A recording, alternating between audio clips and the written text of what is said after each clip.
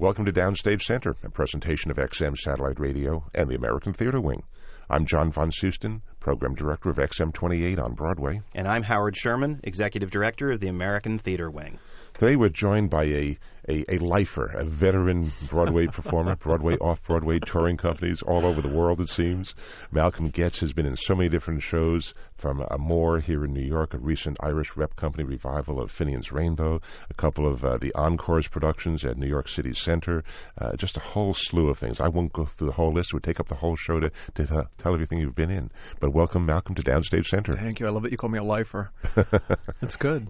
Malcolm, it's funny to me as I was looking back at your resume. I first met you when you were still a student at the Yale School of Drama doing all of this very serious work, and I've sort of been fascinated as I've watched you certainly go into Caroline in the City and do that and then really blossom as this musical performer. And I kept thinking, because what I was familiar with you from was all of this terribly serious stuff, that, wow, this is a change of pace. So when I looked at these lists of what you'd done, there are all of these musicals down at the Seaside Music Theater and the Hippodrome Theater. So you really were a musical comedy guy from the get-go. Yeah. No, I started playing piano when I was 8 because my parents played. By the time I was 10, they all thought, that I was going to give Rubinstein a run for his money. I was a very serious classical pianist. When I was 13, I had a crush on this girl, Hannah Stamer, in Gainesville, Florida. Her mother was from New York. Her mother directed the local community theater. I started following Hannah to her mother's rehearsals. They were doing Showboat, Annie Get Your Gun. And then there was a night the accompanist was late. I could and still can read music as fast as I can read English. And so I would get up. I was this little kid. I'd get up and just start sight reading through Got No Diamonds, Got No Pearls. And then I would be teaching parts to people. And Hannah's mother would say, you could sing. The next thing I know, I'm in the play. This is the very condensed version. When I was 15 or 16, I had a really, really amazing, brilliant, ferocious piano teacher who was pushing me really hard. And when I was about 15 or 16, I came in for a lesson one day. And she's like, what's going on? She's like, down here you can dazzle everybody. She's like, but, once we put you in the big leagues again, she could tell my attentions were split. And so at the time I was like, okay, 8 hours a day in a practice room by myself, working on Hannah and the Virtuoso Pianist, or staying out to all hours of the night, hanging out with these crazy theater people and having fun and getting drunk. So that's when the decision was made. So when I introduced you as a lifer, I wasn't far from wrong. No, you're right, actually, because, yeah, I did. I started, that was 14. I got my equity card when I was 18 playing Mozart, which was perfect. I mean, that's the great thing is throughout my career, Amadeus, A New Brain, Merrily We Roll Along, is I get to play these composers. And then, all of my piano skills come up. And what kills me is the theater being what it is. I can't tell you how many other shows I've done and people come backstage and they're like, it looked like you were really playing the piano. And I'm like, I am really playing the piano. So. Well, you went to Yale. Yeah, for graduate school. Yeah, what did you study at Yale? Well, I went through the acting program, and school. My relationship to musicals. I'm in the theater because of musicals. I'm in the theater because of my parents' record albums. My parents are Londoners. They grew up in London during the war. They saw all the great shows in the day. They saw Rex Harrison and Julie Andrews over there. They saw the shows, and then they came to the States in '51. They saw Gwen Verdon in those shows. When we were kids, myself and my 3 brothers and sisters, we would sit around, and my mother loved Rodgers and Hammerstein. And I used to call them the Big Five: Oklahoma, Carousel, South Pacific Sound of Music, and The King and I, especially Carousel. The people at RNH call them that too, pretty much. Exactly. And, our mother, at the time, she ended up working after she hit 40, but in those early years, she would just put on the Carousel record, and we would all hang out at the house. So when I had a really good ear. I could just pull tunes out of my ears and play them on the piano. So it became this thing where I'd come home from school, I'd go in the living room to start practicing Mozart or Bartók, and I'd end up playing the Carousel Waltz for my mother. So I'm in the theater because of musical theater. But when I came to New York, I did my first off-Broadway show at ELT. Remember ELT? Equity Library Theater. I did their Playing Our Song there in 1984 or something. And then did a lot of Shakespeare and all this other stuff. Well, in 88 or something, I got cast at the Christmas show at Radio City. As what? Well, it was like not a Rockette. No, exactly. There were 6 dancing boys called the New Yorkers, and it was like a scene out of a chorus line where you go for 2 days and they keep making cuts and they keep making cuts. And so we danced and we danced and we danced, and finally at the end of the second day after dancing for a few hours, they took me aside and they said, we see that you have some legitimate acting experience. Because I'd already done Shakespeare and Mozart and Cloud 9, a lot of plays. I said, yes. And they said, we have some scenes we'd like you to read for us. They then proceeded to give me scenes where I was saying, ho, ho, ho, get into the sleigh, children. And, Cratchit, you Tiny Tim. And they basically wanted me to read Santa Claus and Scrooge. I was 155 pounds. I was 22 years old, and so I read the scenes. And my memory is that I literally got halfway through the Santa Claus scene and they were like, you were totally hired because they needed a boy who could dance in the chorus, who could stand by for the character actor, which is ludicrous. But so we did 5 shows a day for 3.5 months. And during that time, a very kind woman named Laura Blood, who was teaching at Juilliard at the time, she had to create all of my wigs and my stuff. So I'd sit in her chair for hours at a time while she created all these Santa Claus and Scrooge, paraphernalia. And it was sort of like going to a shrink. I would just sort of talk to her about my life. Mm-hmm. And one day, I was talking about the fact that I'd done all this other stuff and, that I was so happy to be dancing at Radio City, but I knew I had more in me. And Laura said, you should go back to school. And I said, where? And she goes, you should go to Yale or Juilliard or one of those places. And I said, they're not going to take me. And she said, well, just go audition. So I applied to the schools.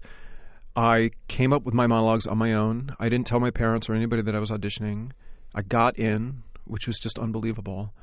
And I went to Yale. And I thought, no one can know about this musical past of mine. I thought the minute they find out I was just dancing at Radio City, they're going to throw me out of the school so fast. As Santa Claus's understudy. Exactly. So what was the experience of being at Yale? You kept your secret, but obviously it was a different sort of work. At the end of my first semester, Doug Wager, who used to be the artistic director of Arena Stage, came to direct Pygmalion at Yale Rep, which is the professional theater associated, in conjunction with the drama school.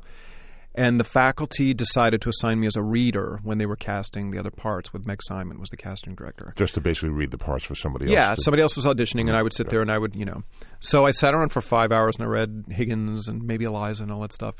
And after lunch I came back and Doug said, you're very talented. He goes, I want to cast you as Freddie. And I was like, wow. And he said, I asked for your resume and I see you've done a lot of musicals. And I remember I started to say like, whoa, no.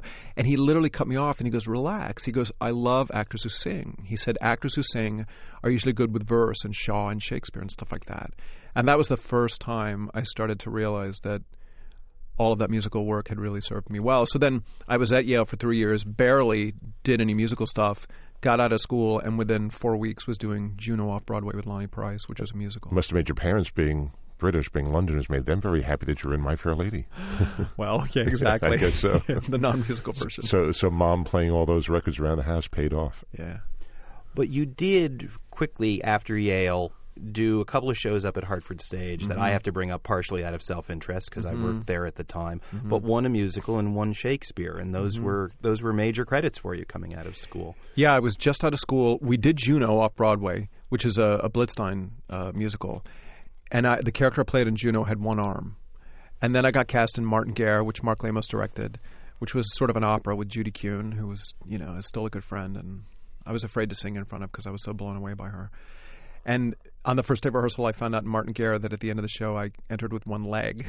I remember my agent saying, they're like, everybody in New York's going to think you're a gimp actor. What is this? So, but the connection in those thoughts was my last semester at Yale, Graziella Daniel, who is, I love a lot of people I've worked with, but I think my happiest experiences have been with her.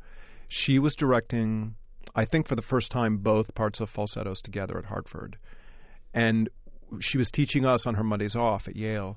And so we went over to see the production, and suffice it to say they had to peel me off the floor. I literally was crying so hard at the end of that production that my friends were embarrassed. They were like, pull it together. And then I was doing Martin Guerre with Mark Lamos at Hartford, and one day they called and they said they wanted me to go into the city to audition for this Michael John LaChiusa piece called Hello Again that Graziella was directing. And Mark turned to me, because he and Graziella are close. And Mark said, oh, you two are made for each other. You'll totally get along. And he said, I'm going to call her. And I said, no, don't call her. Because I was young and I didn't want it to be that way. I went and I auditioned, had a great audition. She cast me, and then Mark told me later, he's like, of course I called her. So, but that brings you the connection. You said how important that production of Falsettos was just to experience as an actor, and then you've had the opportunity to work several times with Bill Finn. But was New Brain the first of those opportunities? New Brain was the first one. Yeah, we did the first workshop. We did a reading like in '96, maybe. I just started on a series in L.A., and I remember when you're on television, you have these hiatuses in the summer that are like 3 months, and a lot of television people like try to do movies or whatever, and I think I was the bane of my agent's existence because we'd have a hiatus, and I was like, I'm going home to do a Bill Finn workshop or a Stephen Sondheim workshop. So we did the first reading of New Brain, I think that first summer. We did another reading the next summer, and then we did the production of New Brain in '98. And you were playing a character based on Bill Finn. You were playing Bill. I was playing a hypochondriac, brilliant, tortured, neurotic composer. They're like, call Malcolm. What was the basic storyline of the show? Well, what actually happened to Bill was he had written, the two parts of Falsettos over the years. The Hartford stage production was such a sensation. Frank Rich gave it a love letter. They brought it into New York. It opened. Did Bill win a Tony for the score? Well, ultimately, Bill won after it was the James Lapine production that came to New York, and it was not Grazzi's production. It was not the Hartford production, but it was a remounting, combining the Lapine productions. But it wouldn't. I mean, with all respect to James and those guys, it wouldn't have come in if Graziella hadn't put those two pieces together. So, anyway, I love them both. But he came to Broadway. Bill wins the Tony somewhere during that euphoric period. I think he was like with God love her, Wendy Wasserstein, who we just lost, who was a good friend of his. I think he was with Wendy. He was somewhere in the theater district. He was crossing the street, and he collapsed. And it turns out Bill, all of his life, had this, I used to know the name for it. It's like arterial venal malformation, like a bubble in his brain, and it finally ruptured. It was akin to having a stroke. At first they said he wouldn't live. Then when it was apparent he was going to live, they said he'll never speak or walk again or function. Wendy, I think maybe Andre Bishop, Bill's really good friends, got a piano and put it in Bill's room. And they said, write. And apparently before Bill could really function, speak again, he just sat down and like 20 tunes like poured out of him. Wow.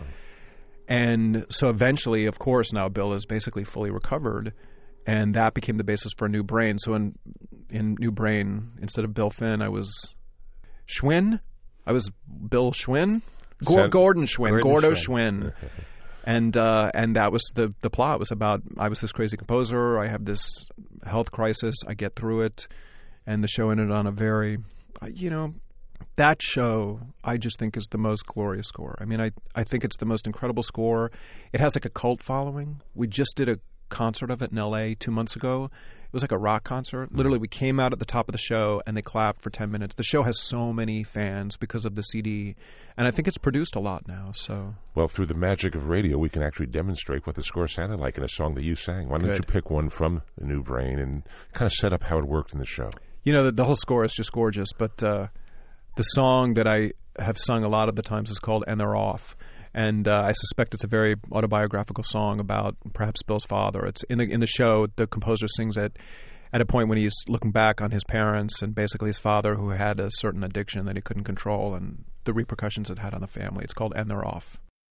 William Finn's song from A New Brain, "And They're Off." Malcolm Getz' voice singing.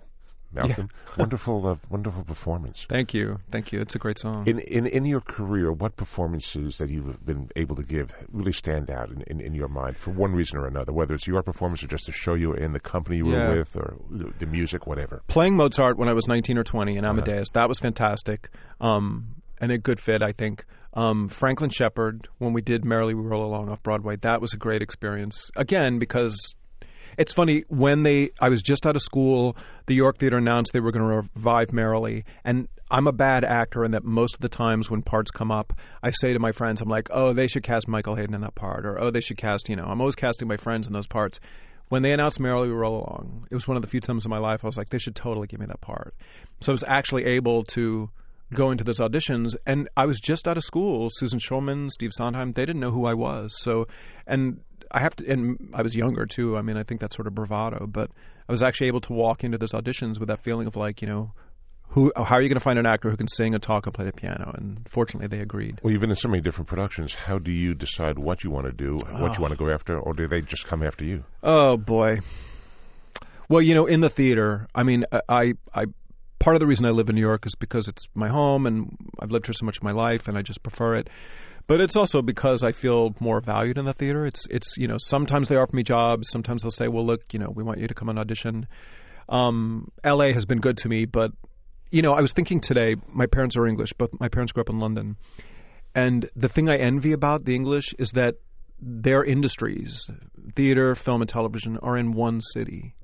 When you're an American actor, and if you have the great good luck, as I have and a lot of my friends have, where you can sing and you can do non-musicals, we're faced with this ridiculous situation where, I'll do all this theater work, and then for one reason or the other, I'm in Los Angeles, and every so often, people are like, so what happened to you? Where have you been since Caroline in the City? And I'm like, well, done all this theater, and they're like, oh, right, we go back once a year, we saw Hairspray, They don't know, and it's, as an actor, it's very frustrating because sometimes I feel like I have two careers, And literally people will come up to me and they'll talk about Caroline in the City or a film I've been in and have no inkling of all my theater work.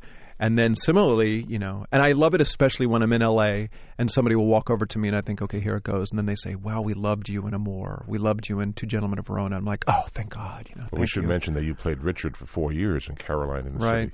Right. Yes, I did. Yeah, and ironically, because of a musical, I was, I think it was the year I did Hello Again, Merrily, and I did Shakespeare in the Park. I did Two Gentlemen of Verona. And Marco Panett, who was one of the creators of Caroline, is an East Coaster, started in Hal Prince's office when he was like 17, loves the musicals, and brought me in for that role. And then they flew me out to L.A. to work with the director, Jim Burrows, son of Abe. And Jimmy... I knew who Jimmy was, but I didn't know at the time that Jimmy was the stage manager for David Merrick's musical Breakfast at Tiffany's with Mary Tyler Moore and Richard Chamberlain. And, Jimmy grew up around his father and all those shows. And so they all sort of kept their mouths shut. But once they gave me the part, then it all came pouring out. They were like, oh, we love musicals. We love New York. So, well, as we talk about your musicals, you haven't done the classic big musical comedies. Mm-hmm. With Finian's Rainbow was the closest to that, although in a smaller production. You've been in newer musicals, you've been in interestingly structured musicals.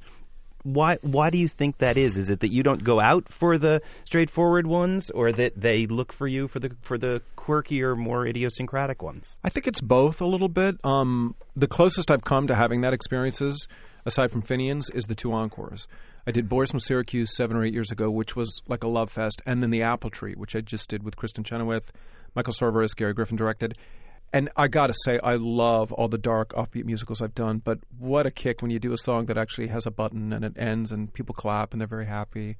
And I have to say that where I'm at today, the next show up, I'm putting this out to the universe and maybe to any producers listening and living, obviously. I would love to do one of those shows. I really would. I think in years past, and I say this with a sense of humor about myself, I think I was more tortured. I think there's a reason why I was in Hello Again and Juno and even Caroline in the City, which was lightweight, but I played such a tortured individual. And I think after a lot of therapy and just getting older, part of me was like, oh, lighten up, Malcolm. So it was really delightful to do. But also being in those two encores presentations were kind of more similar to what your parents were listening to, what your mother was playing for you. Absolutely. The Apple Tree and Boys from Syracuse were the old-style musicals. Which I love, which in a way it does feel sort of like a full circle because that's the reason I'm in the business. And you're right, Howard, I love that I have all these, Mark Lamos and I ended up doing so much together. I did that Martin Guerre with him. I did Merchant of Venice with him. I did Edward II with him at ACT in San Francisco. At that point in your career was a major change of pace because that was anything but a situation comedy, musical comedy production. Well, first of all, I feel so fortunate that I can sort of bounce around because, my mother used to say when I was a kid that I drove her crazy because I would literally say, I'm bored, Mom. And she used to say, I was not put on this planet to entertain you, So I think there is still this part of me that because I can do all sorts of things and because fortunately people have let me do all sorts of things, it just keeps it more interesting for me. But I have to say that ever since Apple Tree, there's this part of me. And also just watching... I love the new shows and I love pop music. I have no problem. I love the score for Wicked. I'm not one of those. But there is a part of me that's sort of an old fuddy-duddy. Lying on the stage of City Center, when they started that overture, it's called the Eden Prelude in Apple Tree, with Rob Fisher conducting that orchestra playing that gorgeous Jerry Bach and then Sheldon Harnick's score, it was, in some ways, I'm like, that's what I want. So I don't know, putting that out to the universe, but that's really what I'd like to do is, because, it's so funny going to L.A. and I'll be in L.A. and I'll read the New York Times, and once a year they always write a piece saying like, Broadway's changed and it'll never be the same. Broadway's dead. They always say it, and I feel like it's never going to happen. And I would really like to do one of those. And not necessarily a revival. I mean, it would be fun if somebody was sort of writing in the fashion of those older shows. Well, and any particular roles of existing shows that you would like to play that you haven't already played? Well, maybe I shouldn't say this on this show, but I'm just going to say it because why not? We did the dress rehearsal of Apple Tree, and I'm probably making somebody nervous right now, but we did the dress rehearsal of Apple Tree, and we came in the next night, and Kristen's like, they're all ready to do it. Like, we literally did the dress rehearsal, and apparently several of the major producers were like, let's do it. So that was last March. It's almost been a year. Mm-hmm. So over the year, it's been that sort of torturous process where once every 3 months they call and they're like, well, are you interested? And I'm like, absolutely. So now the whole thing is we've been waiting for the demise or not of the West Wing, which 3 weeks ago it was announced is out of there. So I'm sort of in that thing now where I'm sort of like, well, I think there's a very strong chance of us doing Apple Tree, which would just be fantastic. It would be so great because it's a great show, but it's not a show that people have really strong memories of. It's not a show that's produced all the time. Well, again, it's not truly a conventional musical, although the Bach and Harnick score, they were writing in that idiom. It is 3 one-act musicals. And I think a lot of people know the album, and, 1 out of 50 people saw Barbara Harris and Alan Alda, but it's really one of those shows that, and let me tell you also, I think Gary is just a fantastic director. Like, I had done Call Me Madam with him in Chicago, and he's another guy who does Shakespeare, he does Sondheim, he just has a fascinating career. O'Neill, director of the current production of The Color Purple on Broadway. Exactly. Just one of those great guys who everybody knew about, but he was kind of hanging out in Chicago, and now he's finally in New York, and somebody I trust to with Apple Tree because it's a funny piece, it's got fantastic stuff in it, but I think tone-wise you just have to have somebody in charge who gets it, and I felt like Gary really got it. So anyway, we might be doing Apple Tree sometime in 06 or 07. That would be great. And aside from that, I'm 42 and I feel like so many of the parts I want to play are not so many of the parts I want to play are in front of me. Because really, when I was growing up, the men that I saw and idolized were the Len Carios and the Richard Kileys and those guys, which is good for me. Happily I wasn't, it wasn't the juvenile parts. It was the leading man or older leading man parts. So I don't know. We'll have to see. Mm-hmm. I want to loop back because we mentioned Merrily We Roll Along, and at the time at which you did that was a show that kept getting worked on. I think, certainly we know of the original Broadway production in the early 80s. At the point that you did it, there had been a production in Seattle. There had been a production at Arena Stage. Mm-hmm. And you mentioned being cast, and Sondheim not knowing you. Where was the show in its development? Was it still being tweaked when you were a part of it? And did you have an opportunity to be a part of that? I think by that point, Stephen Sondheim and George Furth, the book writer, they had significantly rewritten the show at those places you mentioned, and James Lapine had been really involved in that. And James is also a book writer, so I suspect that James had a significant hand in helping them revise the show. So when we did it, no. I mean, certainly Sondheim did not rewrite the show again. He was heavily involved in Passion at the time.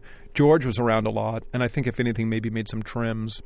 The difference between the other productions, I think when they did it out west and then in Washington, was I was basically 30 at the time, and the show takes place from 20 to 40. When they initially did it on Broadway, they were all 20. I think the West Coast production and the D.C. production, they were 40-ish. So then they ended up casting us as, sort of in the middle. I think that was sort of the different take. It was Amy Ryder, Adam Heller, Michelle Paulk, Ann Bobby. We were all sort of that age. That was a pretty great experience. I mean, that was really sort of a dream come true. I love that show, I always say that Merrily is one of those shows like Godspell where, people come and some people are still like, it goes backwards. They're like, what's that about? But it's one of the shows, the reason I say like Godspell, because I know for myself and a lot of my friends, you do these productions of certain shows, and even if the audiences don't like them, it's so much about being a company that you end up loving it. And I know that the Merrily company was a very happy company. Let's talk about it more. Now, that's shows here in New York a couple of years ago at the Music Box Theater. Yeah. It had been a big hit in Paris, music of Michel Legrand. And then it was brought to this country. You starred opposite Melissa Errico. You played Du Soleil. Tell us a little bit about the show and the music. Well, first of all, I want to talk about Melissa, who's going to have a baby, like in a couple, very soon. 6 weeks, little girl. Love Melissa and her husband, Patrick. You know, Melissa was an undergrad at Yale when I was there, and she was the star of Yale. She was on tour playing Cosette, like in the first National of Les Mis. Everybody was like, Melissa Errico. And then she did My Fair Lady, and she and I did an early workshop of Triumph of Love, which we couldn't continue on with. I was doing the series, and she was doing maybe High Society. And we bonded then, and then we've done so many things together. We did Finian's. We just did Camelot at the Hollywood Bowl for one night. She was Guinevere. Jeremy Irons was Arthur. I was Mordred. And we did it with John Mauceri at the Hollywood Bowl, which is 6,000, 8,000 people.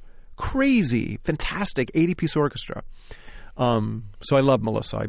We do everything together. Yeah, we did a more. James Lapine was directed it and instrumental in getting it done. Again, we did workshops of it. We did readings of it. Love Michel Legrand. I mean, just an incredible man, a brilliant musician, a once-in-a-lifetime piano player. Like, you should see and hear Michel sit down and play his own stuff. I mean, it's just amazing and beautiful. And, you know, the spirit of, he really is like the leprechaun in Finian's Rainbow. You know, he's probably 72, 73 now, but he's really got so much love for life and such a zest. And I felt like, certainly with the score of Amour, because we did the workshops and the readings over a course of a year and a half before we went into production. The title song, Amour, which Melissa and I sang when we were finally together, we'd been singing this absolutely beautiful song, and literally we get into previews, and one day they're like, we're going to keep the lyrics, but we're going to write an entirely new tune. So here comes, you know, Michel, 72 years old, writing a new song as gorgeous as anything he's ever written overnight. You know, just still on top of his game. So here you were in a show where you were actually working with the composer from day to day, basically. Yes. How was that experience when the composer's there and you're able to ask questions, he can talk to you? He was so good to us. He was so good to me, you know. Again, a situation where if I thought about it too hard, I probably would have freaked out, but I didn't because he was so behind me. I think what has put me in good stead with so many of these composers is the fact that they know that I was a musician first and foremost. And I don't do it on purpose, but inevitably there comes a day when I'm sitting around and all of a sudden I'll start to play the piano and I just see them look at me in a different way and they're like, oh yeah, you too. They're like, you know, hours of scales in the morning. I'm like, exactly. And I think it's funny because it's so funny that I went to Yale and that I've done all this other stuff because I consider myself a musician first and foremost. Absolutely.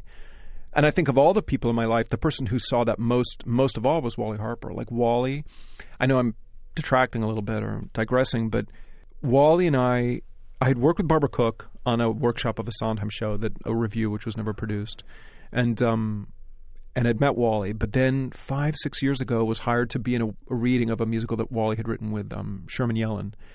And one day the musical director, Mary Mitchell Campbell, ratted on me. And so Wally comes over in his very Elaine Stritch way and he's like, so kid, you know, she tells me you like do your own arrangements and you play. He's like, play me something. So I just played him something and just without missing a beat, Wally was like, come over to my apartment next week.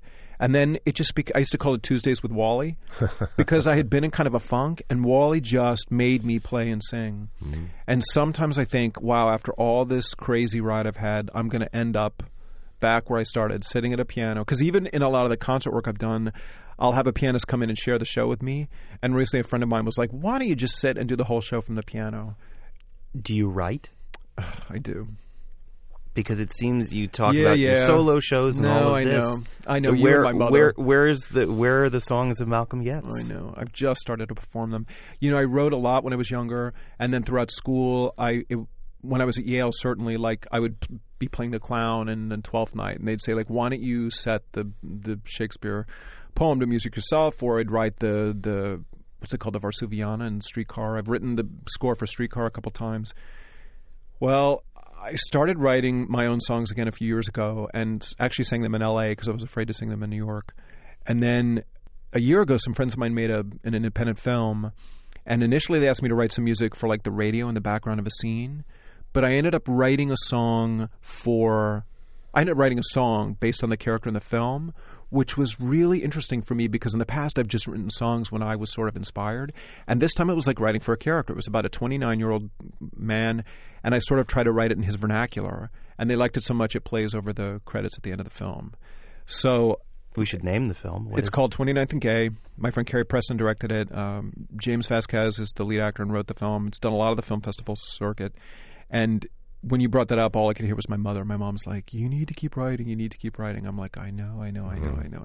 So anyway, so Amor was a great experience, kind of heartbreaking. We came and went. Well, it's a show that had passionate fans and then, to be honest, some people who were sort of mystified about it. What do you think what was the quality that you thought was so appealing about it? I think there was one thing that would have made a difference to the life of that show. It's what we should have done it off Broadway.